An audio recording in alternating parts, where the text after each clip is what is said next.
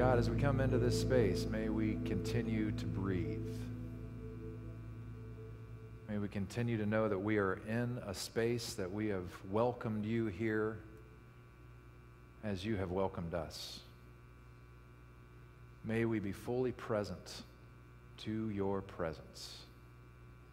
May today be more than about intellectual pursuit, but may we desire, may we crave something deeper, something richer, something of your very Spirit, that you might speak to us, that we might hear, that we might act.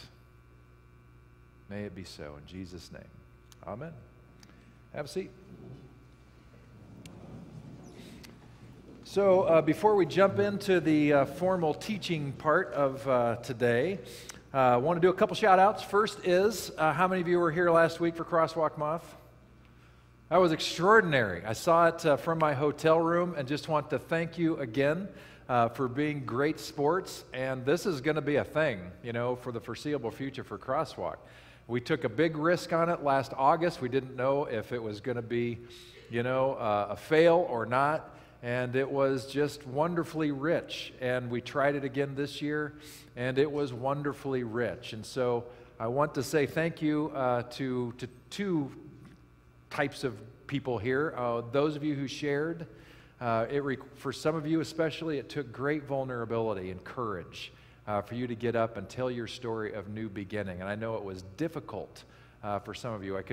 From the video, I could see, the passion and the torture that it was for you to share some of what you said. And so I thank you for that. Thank you for modeling vulnerability because it's hard to do, but it is so important to do. And then I want to thank Crosswalk for being the kind of place where that kind of vulnerability is safe and appreciated and welcome. It takes vulnerability on the part of the audience, too, to receive such vulnerable statements. It is a relationship, and I thank you for being that kind of a community that allows for that and wants it and applauds it literally and in your spirit. So you're just an awesome church, and I thank you so much for doing that. So let's give you a hand for that. And the other thing, I was reminded of this week. Lynn and I flew back with our kids to the Kansas City area to celebrate and honor my father-in-law, who he had his birthday back in November, but we wanted to do a good party for him for his 90th birthday, which we did in Lawrence, Kansas at his home church, First Baptist Church of Lawrence, Kansas. And it was great. His entire family was there, minus one son-in-law who will never be forgotten for his fail on that. But the rest of us were there, and it was this delightful time. The family was at least half of the people who showed up for that party in the fellowship hall of the church or multipurpose room. And most of the rest from the church were from his Sunday school class called the Sojourners. Now, this church is kind of peculiar and unique. At one time, this church had 17 retired pastors in attendance. And it's not that big of a church, it's similar in size to Crosswalk, I think. And I want to tell you, the idea of 17 retired pastors in a church, that's a horror film, man. I mean, I cannot imagine having to pastor in that environment. So hats off to Matt Studemont for his work there. So years ago, a retired pastor started this Sunday school class called Sojourners. And it was a place primarily for pastors to come and finally be able to speak their minds and finally be able to say, I'm not too sure about this, finally ask questions and to have honest dialogue with each other in a safe space. By the way, this church is similar to us in its progressive stance and all that stuff. So it kind of makes sense that this would happen. And as I was listening to that, I was thinking two things. One is, man, that's a real bummer that there have been pastors who spent probably their whole career who've had to keep tight-lipped about their questions and about their insights, things that they'd learned that they know are too dangerous to share. And because I've been involved in leading pastoral groups for decades, I know that that's true, that I would go lead a group wherever in Northern California, and I'd talk about some of the things that we've experimented with here and stance we've taken, how we got there. And I can't tell you how many times the pastors around those tables have said we could never do that where we are, because the deacon board would hand me my papers, or I'd be run out with tar and feathers, that kind of a thing, because it's just too dangerous to poke the bear of tradition, or to mess with orthodoxy, or to ask questions about the Bible and this kind of a thing. And I know my own sister struggled with that, and we'd talk shop. She just retired as a pastor. Christmas Eve was her last hurrah. And she would talk about how difficult it was and how she didn't do what I did. And part of the reason was because the context wouldn't allow it for her. And so I just want to celebrate a shared, courageous act of vulnerability on our part. Over the years, Crosswalk is not what it was in 1999 when I showed up. It was evangelical/fundamental in its theology and its practice and the way that it did things. That's not who we are anymore. And it was an act of courage on all parts. I had to choose to take the risk about being vulnerable with what I was thinking and seeing and studying and feeling. And you had to take the risk of being courageous and vulnerable to hear it and decide to wrestle with me with it. And I think that's why we haven't blown up over 25 years together. It's because we have grown together on this journey of discovery and curiosity. So my heart just swelled in gratitude for you when I was there, thinking about how lucky I am to have a church like Crosswalk, and how fortunate we are to have Crosswalk where we can ask honest questions and voice our opinions. And I just want to say, if you're visiting, you don't have to agree with everything I say. You have the right to be wrong. And that's, I'm kidding, totally kidding. You don't have to agree with me. You can have your space and place, and that's totally cool, and I'm all for it. But I just wanted to say that as a shout out about who we are. All right, so this whole series, I really went back and forth throughout December about which way I wanted to go, and I had like 3 different options, things I was really playing with, and I landed on this primarily for this reason. This book, Simplicity, Spirituality, and Service, is written by Bruce Epperly, just came out in November, and I think he had 2024 in mind. This is the same author that wrote that blue book on prayer that we did in the fall. I know him, I like him, he's a grounded guy. He's incredibly brilliant. He's a scholar. He's a theologian. He's written 80 books. So the guy has a lot to say, apparently, and must put it in print, I guess. But I also like that he's so approachable, and anybody can have a conversation with him. He actually hails from our tradition as well, going back to his days growing up in Salinas, of all places, which is interesting, and then in San Jose for a spell. So I think he's wanting to help us with his book, and I'm hoping this will help all of us, including myself, enter into 2024 centered and able to be and speak shalom into our culture. Because I am very confident that 2024 is going to be a very wild ride. We're still going to have environmental crises that are not dealt with seriously. We're still going to have humanitarian crises that are not going to be dealt with adequately. There's still going to be the war between Russia and Ukraine, which is not just between Russia and Ukraine, maybe officially, but it's not. They have a lot more players involved, and America is one of those players. Israel and Gaza, Israel and Hamas, Israel and the Palestinians, that's going to be roaring well into 2024, even though we wish it would stop 2 months ago or more. And you may have heard there's an election coming up in November. And that promises to do exactly what elections have done to our country in the recent decades, which is to divide us, to send us into our corners, to make us choose sides and fail to talk to each other, and in the process dehumanize each other. I don't want that. I don't want any more of that. I'm so tired of that. And I'm tired for getting played by that system, which I have been.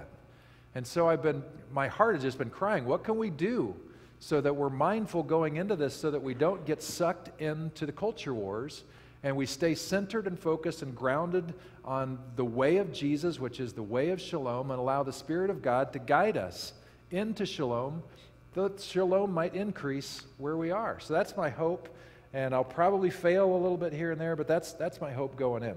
To get us there, there's something that Epperly makes very clear in this very first chapter. I'm going to lightly allude to it. I'm going to be taking the focus of his chapters each week. So this week I'm looking at chapter 1 and subsequent chapters each coming week.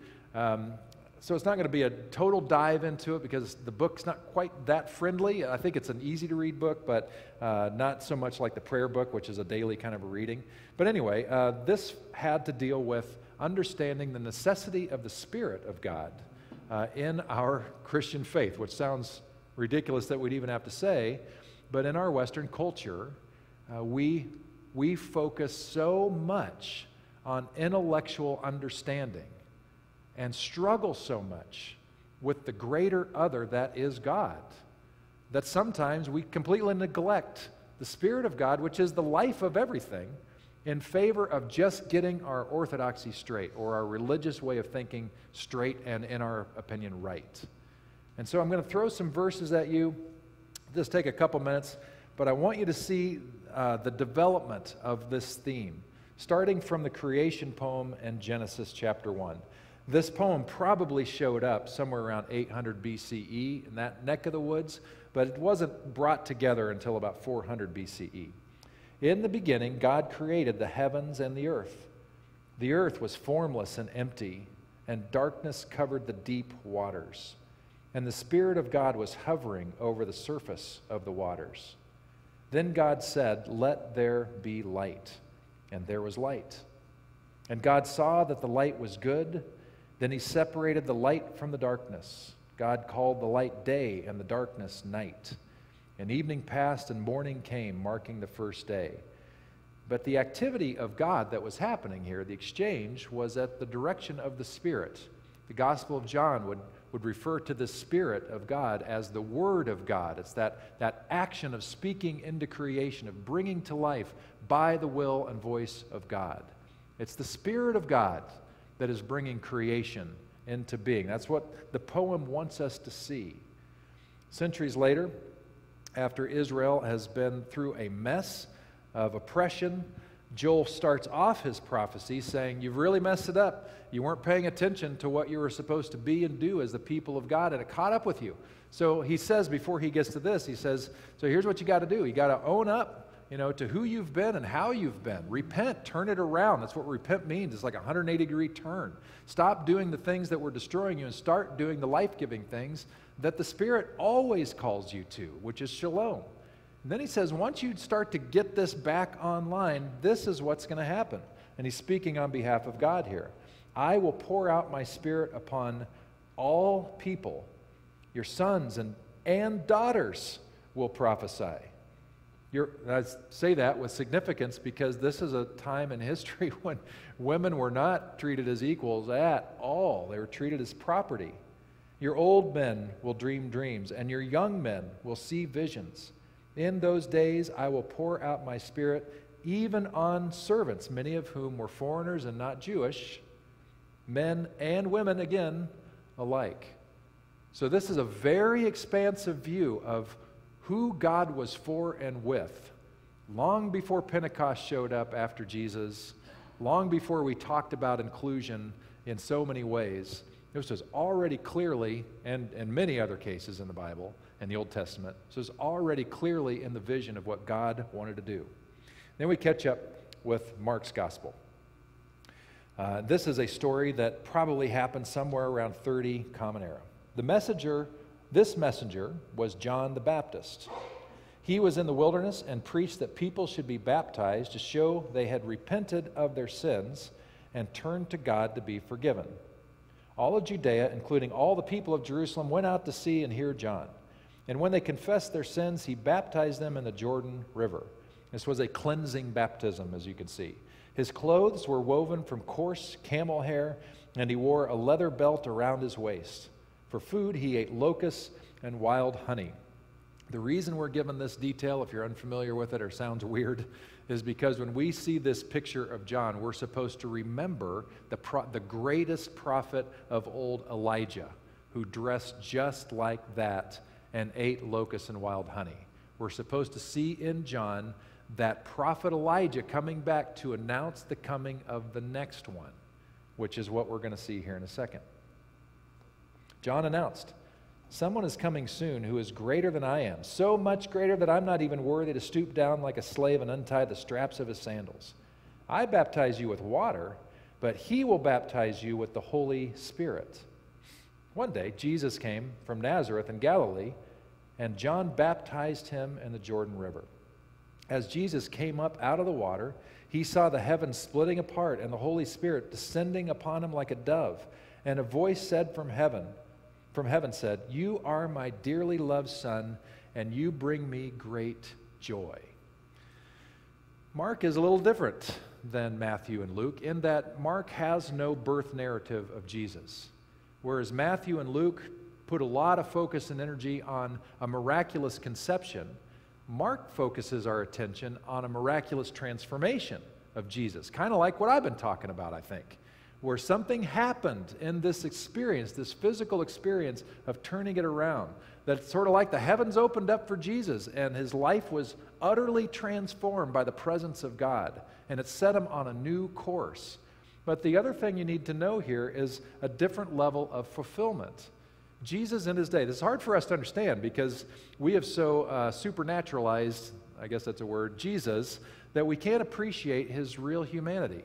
Jesus was one of those guys walking around the Galilee region, which is northern Israel, around the Sea of Galilee.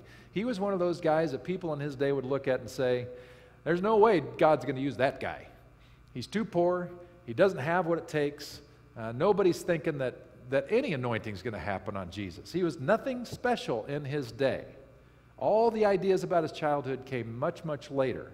So if we just go with Mark for a second and let Mark speak, we have a very, very extremely poor carpenter showing up to respond to what John the Baptist is doing.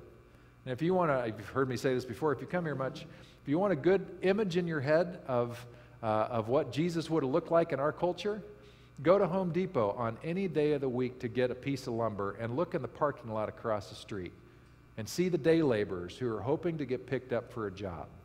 See a person with brown skin. See a person who is just hoping to get some work today to put food on the table. That's Jesus. Not the image that we have of Clark Kent, who secretly is holding back, his true nature. So this thing happened to Jesus. Even him, he experiences the prophecy fulfilled that Joel was talking about in his own presence, and it changed his life. He went on, did his thing. We've talked lots about that. Years later, about 15 or so years later, actually, what you'll see is about 20 years later, the Apostle Paul, who had his own breakthrough moment of the Spirit of God in his life that radically transformed him from a hater of all things Jesus to his greatest advocate. He was zipping around the Mediterranean region, starting new communities of faith, and he rolls into Corinth, or into Ephesus, and this is what happened. While Apollos, one of his partners, was in Corinth, Paul traveled through the interior regions until he reached Ephesus on the coast, where he found several believers. "Did you receive the Holy Spirit when you believed?" he asked them. "No," they replied. "We haven't even heard that there is a Holy Spirit." "Well, then what baptism did you experience?" he asked. And they replied, "The baptism of John." And Paul said, "Well, John's baptism called for repentance from sin, but John himself told the people to believe in the one who would come later, meaning Jesus." As soon as they heard this, they were baptized in the name of the Lord Jesus. Then when Paul laid his hands on them, the Holy Spirit came on them, and they spoke in other tongues and prophesied. There were about 12 men in all. This community of Jesus followers was getting along just fine, being all about learning the way of Jesus, the ethics, the way of interpreting Scripture, the intellectual side, what that meant in terms of how they lived their lives. But they had no idea of this other much greater thing that the gospel of Jesus was all about, which is that God really, really, really, really, really, really, really loves you, and that God is really, really, all those reallys, with you. And the Spirit of God is for you, animating you, strengthening you, guiding you if you'll have it. And these people were totally oblivious to that. So it's like all of a sudden they have this happen, and those signs that we see, tongues and prophecies and all that, all we're supposed to see with that is that they experience something profound happening in their lives of the breaking in of God. Not really breaking in, the breaking out of God. It's like they didn't have the construct, they didn't have the capacity to understand that there's something happening already within them that can be freed and can still free us to a completely new and different life. And so my simple question for you as we read these is for you to just ponder what jumps out at you in these passages. We have the Spirit of God at the very beginning of creation that is that one that is the voice of God calling everything into being. Everything. God is in everything, everywhere. In Joel, we have the prophecy saying, when you guys get it together, when you get yourself aligned with God, that's really what he's saying, you're going to see the Spirit show up in powerful ways if you'll have it. There's something required of us. The Spirit's already there. How are we cultivating it? Jesus responds to John's call to baptism, wanting to repent for whatever. We don't even know what that means, but wanting to get more in line with Jesus, or more in line with God is the way to think about that. And all of a sudden, he experiences the release of the Spirit in his life. Paul does the same thing, goes around, helps people experience that same Spirit of God. This is the light bulb moment. This is the Japanese Satori moment where things start to transform in our lives. How has the Spirit worked in you?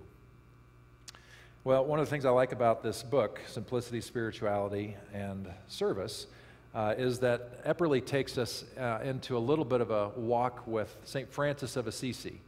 I love that guy. And Francis was born into wealth and privilege. His family had a business, and it was successful. He was a socialite. There wasn't a cocktail hour that Francis didn't love. Francis, literally translated from the Italian, means the Frenchman. So he's the guy with the cool accent going around to all the Italian parties with other people with cool accents, but he's got the cooler accent because Frenchmen are cooler than Italian. No offense, Sal, but pretty cool.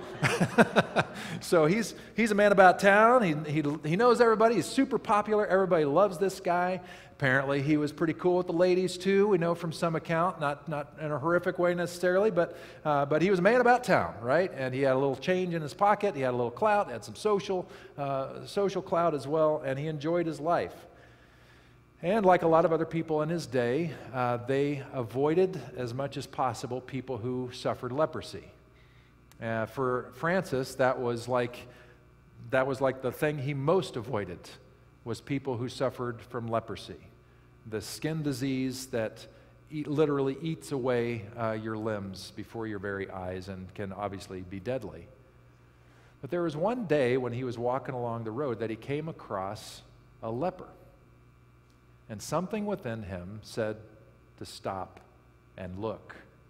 And he did. And something more within him called him to go and embrace the leper, which he did. And in the embrace, in that physical act of embracing, Francis's life was changed. He had his Satori moment where he least expected it. In the embrace of the one that he was reviled by, in the embrace of this one he had othered so much, he experienced the grace of God as he'd never known it. And he was so overwhelmed by the grace of God and could see everything so differently. Now he understood what God was really wanting to do, what the gospel was really about, which was this good news of God really, really loves us and loves everyone. And if we're really engaged in that way of shalom, it means that when we look upon everyone and everything, we see with eyes of love, not othering.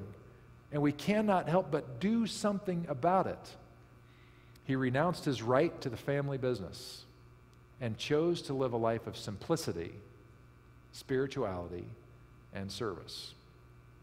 One day he went to a rundown chapel in San Damiano near Assisi, and as he would, to seek guidance from God, and he's in this dump of a place, and he heard this message from God, restore the church. Restore the church. So he took it literally, and he gathered volunteers and supplies, and he restored that chapel at San Damiano. And then he looked around, and there were a couple other rundown chapels, and so he fixed them up. And on the third one, he realized that maybe this was more than just talking about brick and mortar. Well, in his journey, along came a woman named Claire. They never had any kind of romantic relationship, I don't think. She was more of a disciple of his, an advocate of his. When she was born, her mother had a vision and a voice from God saying, "This woman, this daughter of yours, is going to be a light to the world." So she partnered, as Claire grew up and became an adult, she partnered with Francis in his work. Together, they worked in the communities to serve and to make the world a better place. A generation later, another Frenchman who was studying in Paris was named Bonaventure, read about Francis's work and Claire's work and was captivated by it and gave himself to simplicity, spirituality, and service. All three of them heard this same call from God: repair the spirit of the church. It is in ruins and needs to be restored. By repairing the spirit of the church, you will repair your own life and experience the healing of purpose you need to find meaning and joy. So apparently the church was in ruins. What the heck did that mean? Well, Epperly goes on and gives us a picture of the context. He said, well, while the church shaped the empire from that time when Constantine made Christianity the empire's religion, while the church shaped the empire also shaped the church, hastening the movement within the church from experience to doctrine, relationship to authority, equality to hierarchy, and simplicity to affluence. The simplicity of the wandering Savior gave way to opulence among the elite and poverty among the majority.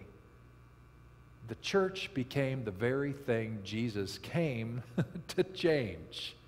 It went right back to the system that it had been. Francis, Claire, and Bonaventure inspire us to adventurous spirituality, to re-enchant and heal our spiritual practices and religious institutions, and to reclaim our vocation as God's companions in healing the world. God's center is everywhere, and each moment can be a gateway to divinity. Spirit-filled and Spirit-inspired, we breathe life into the world, providing spiritual resuscitation to revive faith in the future and healing for the world. That's what I hope for Crosswalk in the coming months and in the coming years, that we are so captivated by the love and the Spirit of God and so compelled by the shalom of God that we enter into the world, that we do this with each other, but we enter into the world to allow and foster and cultivate more of that shalom to happen. But the question that I have is, how do we keep our anger down? How do we keep anger in its rightful place and space? Because if we are captivated by shalom, really captivated by it, then every injustice we come across should make us very angry and upset. And it doesn't always. That's what happened with Francis. He was so captivated by the vision of shalom, which was everybody equal, harmony, everything in balance. We take care of the creation, we take care of each other, we make sure that people's needs are met, there's accountability, all of the beautiful things that you could possibly imagine in a harmonious world system. That's what shalom is after in its depths, all motivated and compelled by love. Anytime you see something that doesn't fit with that, just sounds like a gong and a beautiful symphony. It doesn't fit. So things that we've known through history, gender inequality should bang the gong. LGBTQ inequality, bang the gong. Racial prejudice, bang the gong. Mistreatment of others, mistreatment of the vulnerable, bangs the gong. Anytime we see genocide, which continues to happen kind of under the radar of the media, it's not as popular in Africa, bang the gong. All of these things should bang the gong and make us upset. We should be upset because we as the people of God, people of the followers of Jesus, we see through this lens. We're like, man, we got a long way to go. I can't believe we're doing that to this thing or these people. This must change. How do we temper that anger? that should be there. You should be upset. You should be pissed at the injustice of the world. If you're not, you are not paying attention. Or you have fallen asleep and have stopped hearing the Spirit of God in your life. But what do we do with it?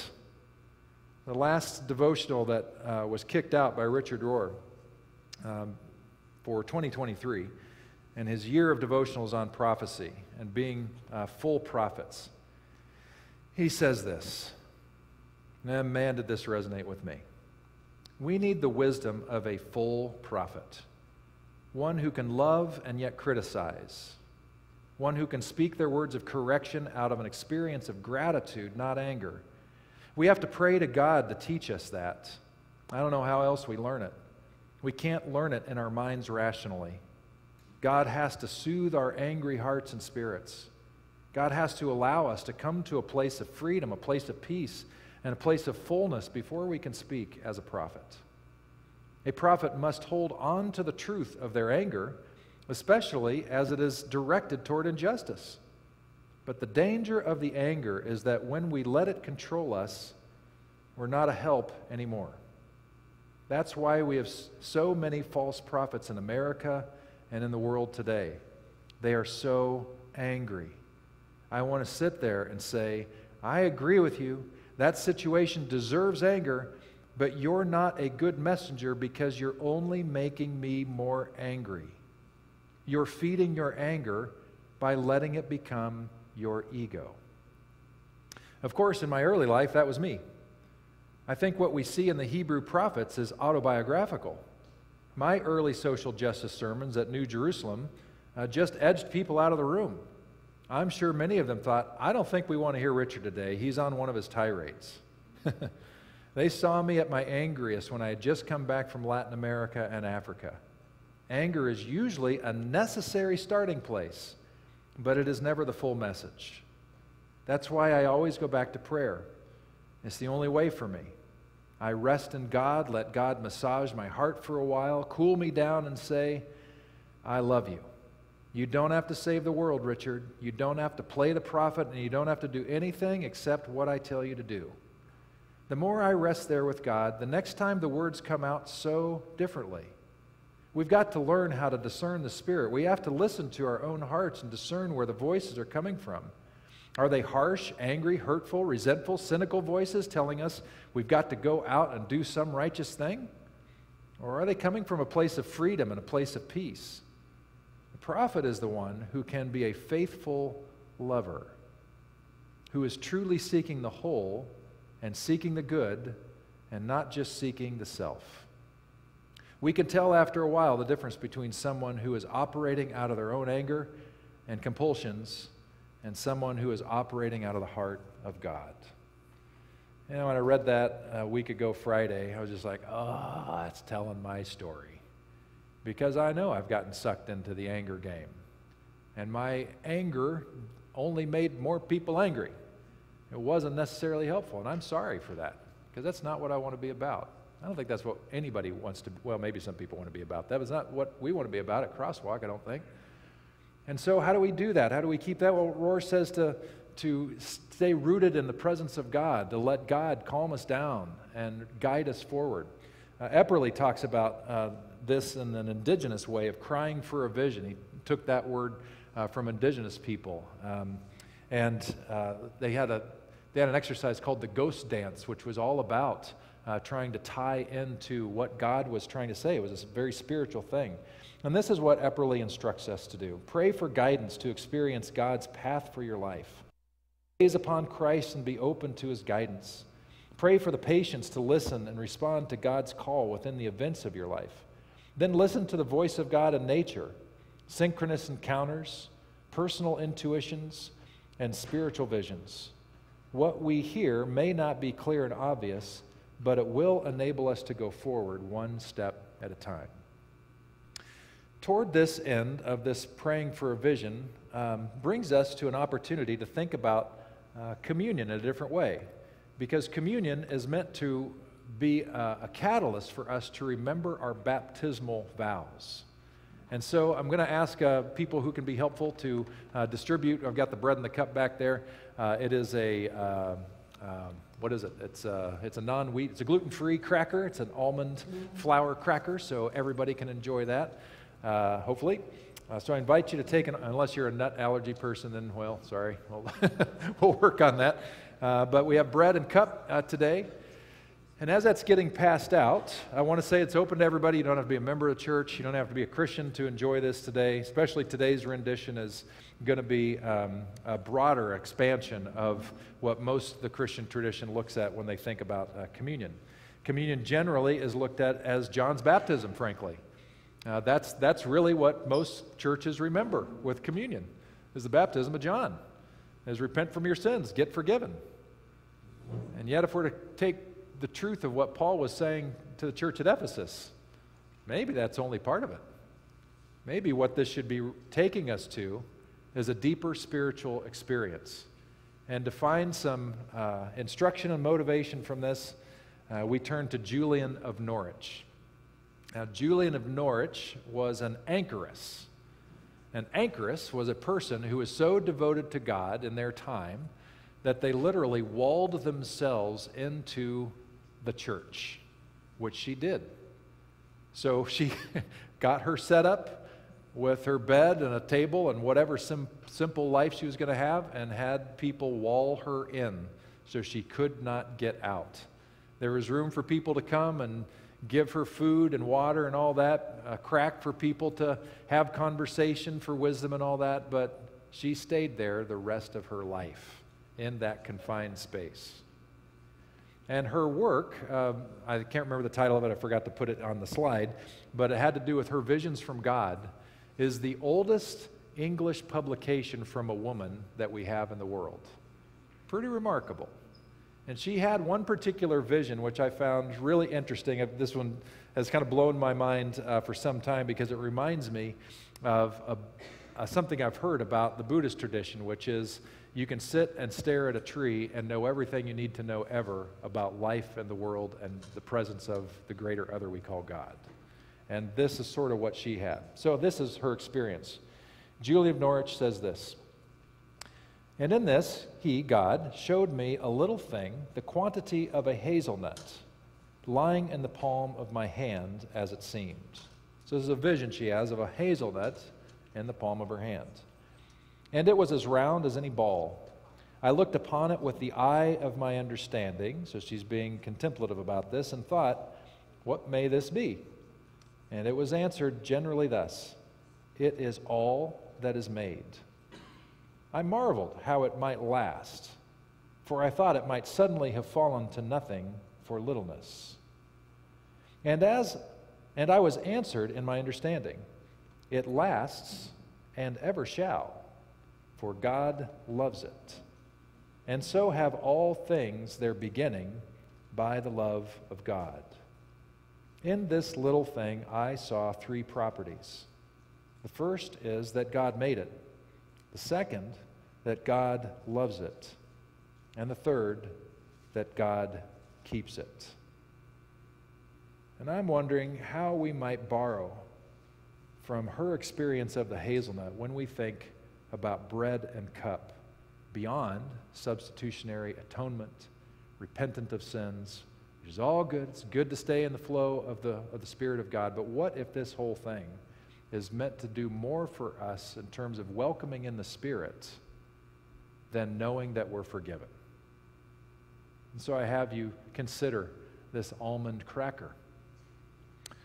This almond cracker I found packaged in a box for sale at Costco. I don't think that Costco made the crackers.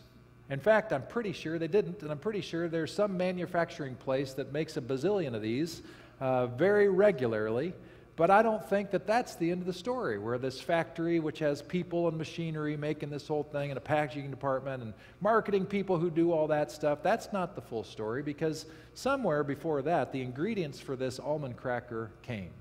And maybe since California is the land of fruits and nuts, maybe these almonds came from California that made this very cracker. This could very well be. And that means that people were cultivating those almond trees, that were making sure that the roots were going into healthy soil and providing nutrients for that tree, and making sure that they had enough water to grow, and making sure that they were pruned right to get a good yield off those trees. It was a dance between humanity and creation, and all of the things that make creation sing and sustain itself. All of that happening in here. I would say that if Julian of Norwich was with us today, she would say all that is in this cracker as we think about it. Recognizing that we are created beings ourselves. We are flesh and blood. We are just like the cracker. We have a beginning. We have a beginning that was before our beginning with God. We have an ending, but we have something else after that ending that is with God, based on the love of God, the presence of God, the Spirit of God, which is with us from beginning to end and beyond. And then we have this cup, which Jesus referred to as the cup of the new covenant. Not the old covenant, but the new covenant. And the new covenant was based on his gospel, his good news, which is that the Spirit of God is with us, all of us, every one of us, just like it was with him, and then his disciples, and then all those that opened up to it at Pentecost, and all those ever since, including the Apostle Paul, those 12 at Ephesus, St. Francis, Clare, Bonaventure, Julian of Norwich, and so many others. That Spirit flowing through this. And that juice was created not just from the bottle of which I poured it out of, from the Welch's Company, but this actually came from real grapes, I think. Have any of you, by the way, ever seen a grapevine? That serves to answer the question, are there stupid questions? You Napa Valley people, of course you've seen grapevines. Isn't it a mystery? Isn't it a marvel that this plant, this vine, this grapevine, has roots that go into the ground, that get nurtured by the soil, pick up taste profiles from that soil and its environs, that also gets the water that comes from the sky, that gets its water from the oceans and other great lakes and things around the world, that's always been here with us, it never ends, and that water makes its way in to help these vines grow, to create this grape that turns into grape juice and wine. We are so fortunate because we are seeing water being made into wine every single year here in Napa Valley. The miracle still continues. This is the Spirit of God. This is life. This is us. Maybe this is a much bigger opening that Jesus invited us into than simple repentance of sins and making sure you get your slate clean before you die. So consider the cracker made of almonds, sprinkled with salt, an element that never, ever goes away. This is you and me and everything, loved and held by God. Take and eat.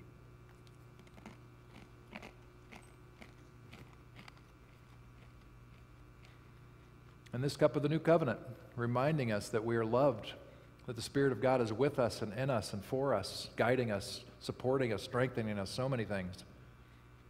This is life. This is the grape. This is you. This is me. This is everything. Loved by God. Take and drink.